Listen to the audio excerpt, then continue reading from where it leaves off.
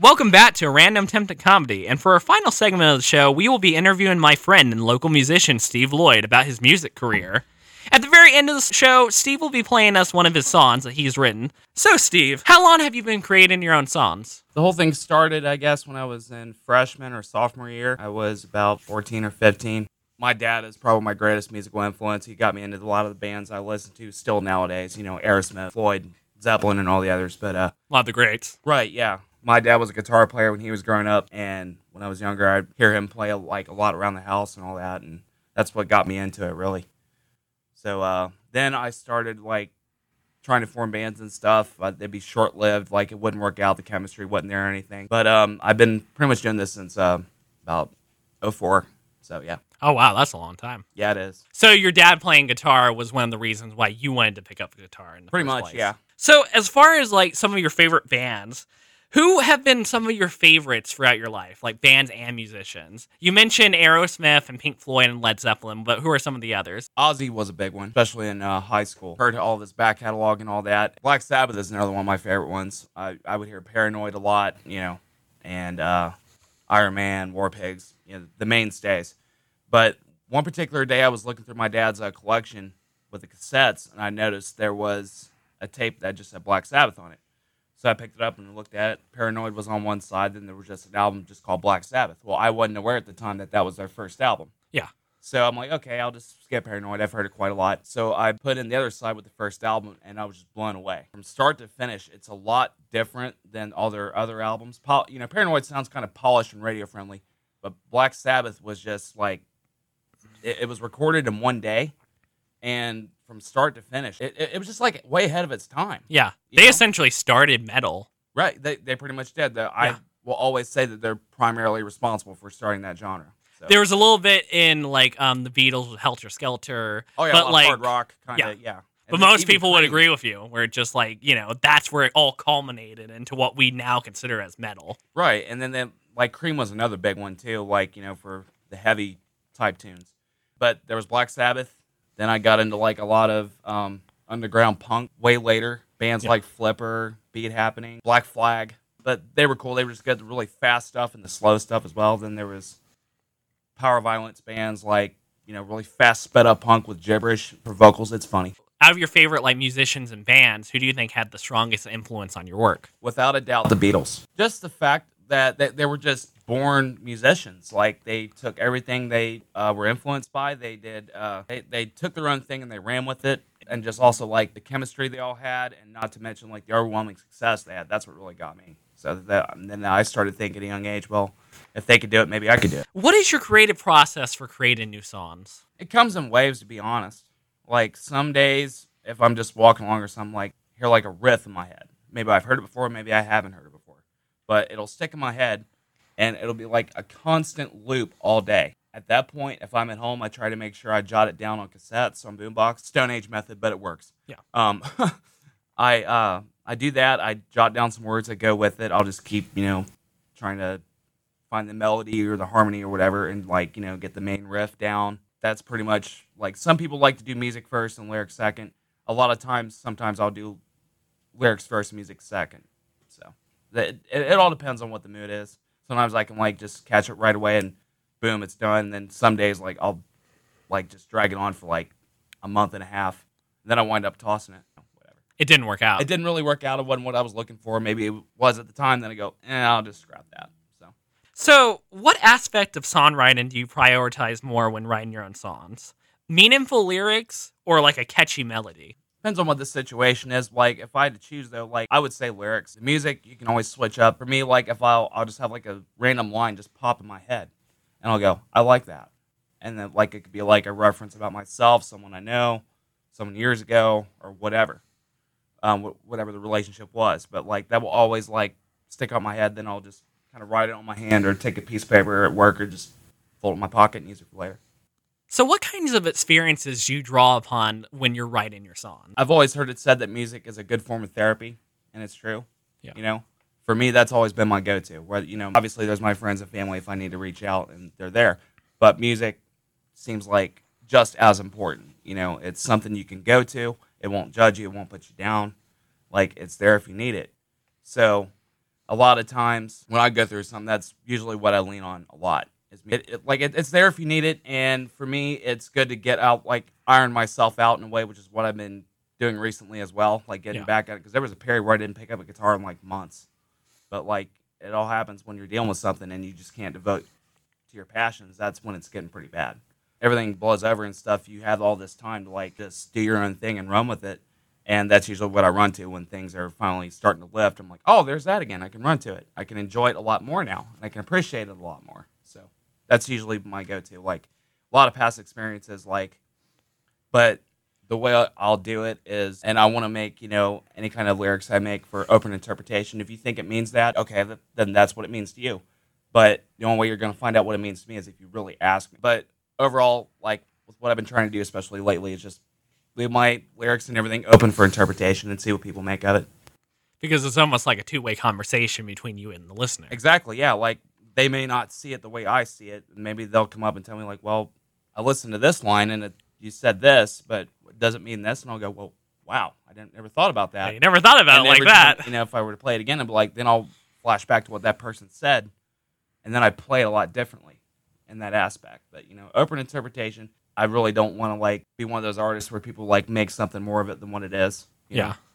Like what they were trying to do with like the Beatles lyrics and stuff, where they were studying them in schools. Yeah, well, John, you said this. Is that? And he'd be like, no, it can mean anything you want it to mean. That's exactly what he told him. Kurt Cobain was another one. He'd tell him also, like, whatever you think I'm talking about, okay, cool.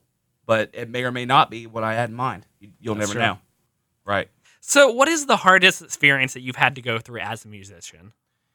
First and foremost, with everything going on, it's hard to like play like shows and like open mic venues. That's what I really wanted to do at the beginning of the year because I had everything outlined to where I was going to put something out physically. Yeah.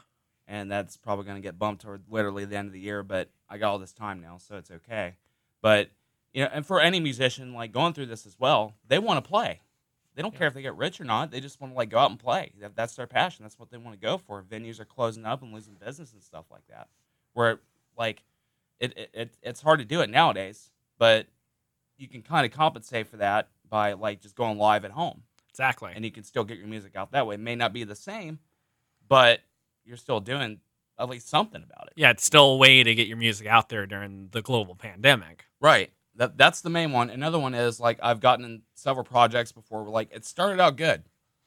And I was never really the type to say, I'm going to write everything everyone has to do. No, I always told the guys, one of the last bands I was in, like, you guys want to write something, do it. And then we started writing, and, like, the drummer wrote a song, the guitar player wrote a song, the bass player was starting to write songs, I had my songs. But I'd like, keep them off to the side. That way the boys would have a chance. And it was starting to gel really good. Then one day they just they just dropped me and kept the name. And then nowadays, I guess, they've all gone their separate ways, I guess. But I don't even know if most of them do music anymore, But it's hard to find certain people who, like, are compatible musically. Yeah. And I'm starting to figure out that I kind of work best by myself, and, like, I can bring my own vision to it where no one is expected to play, like, what I want them to play. As long as like you're with it and you know what's going on, you can add whatever you want to it to bring it out better. You have full creative freedom. Right. It's like my music partner, like Mike Smith, who I did a demo with. He was. It's like I told him, it's like, with a song or someone working on a song, say it's my song. Like, I'm laying the foundation, but he's helped building the walls. He's helped building the house. Yeah. And the end result, you get a house out of it. So each song is like a house, pretty much. You lay the foundation, you build up on it, interior, whatever. So that's pretty much my method. That's a nice metaphor. Yeah. So what's your proudest moment as a musician?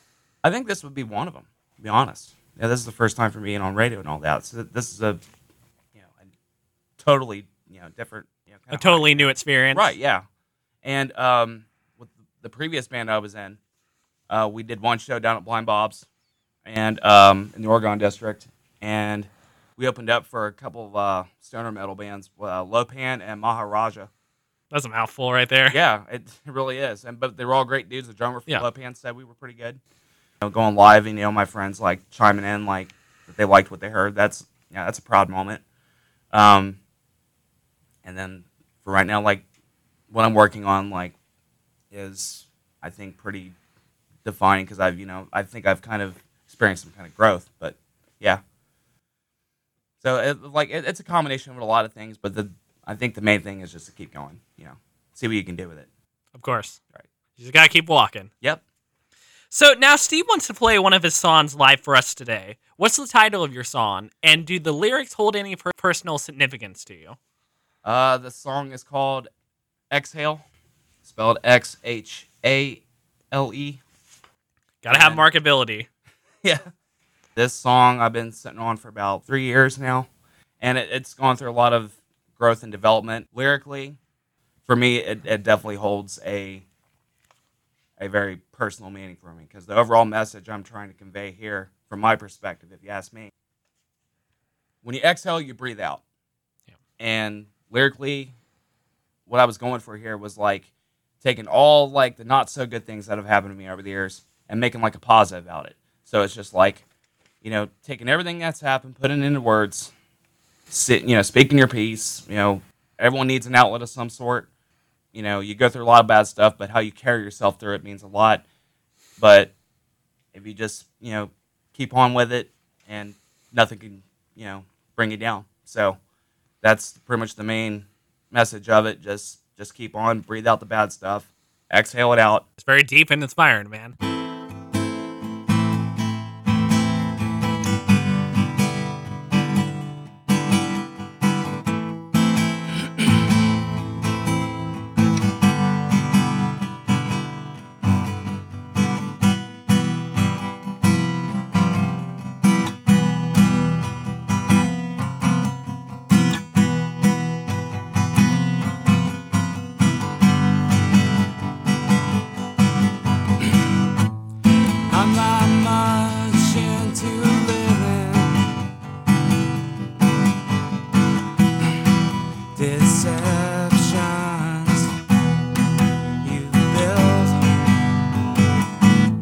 If I could take it back, I would.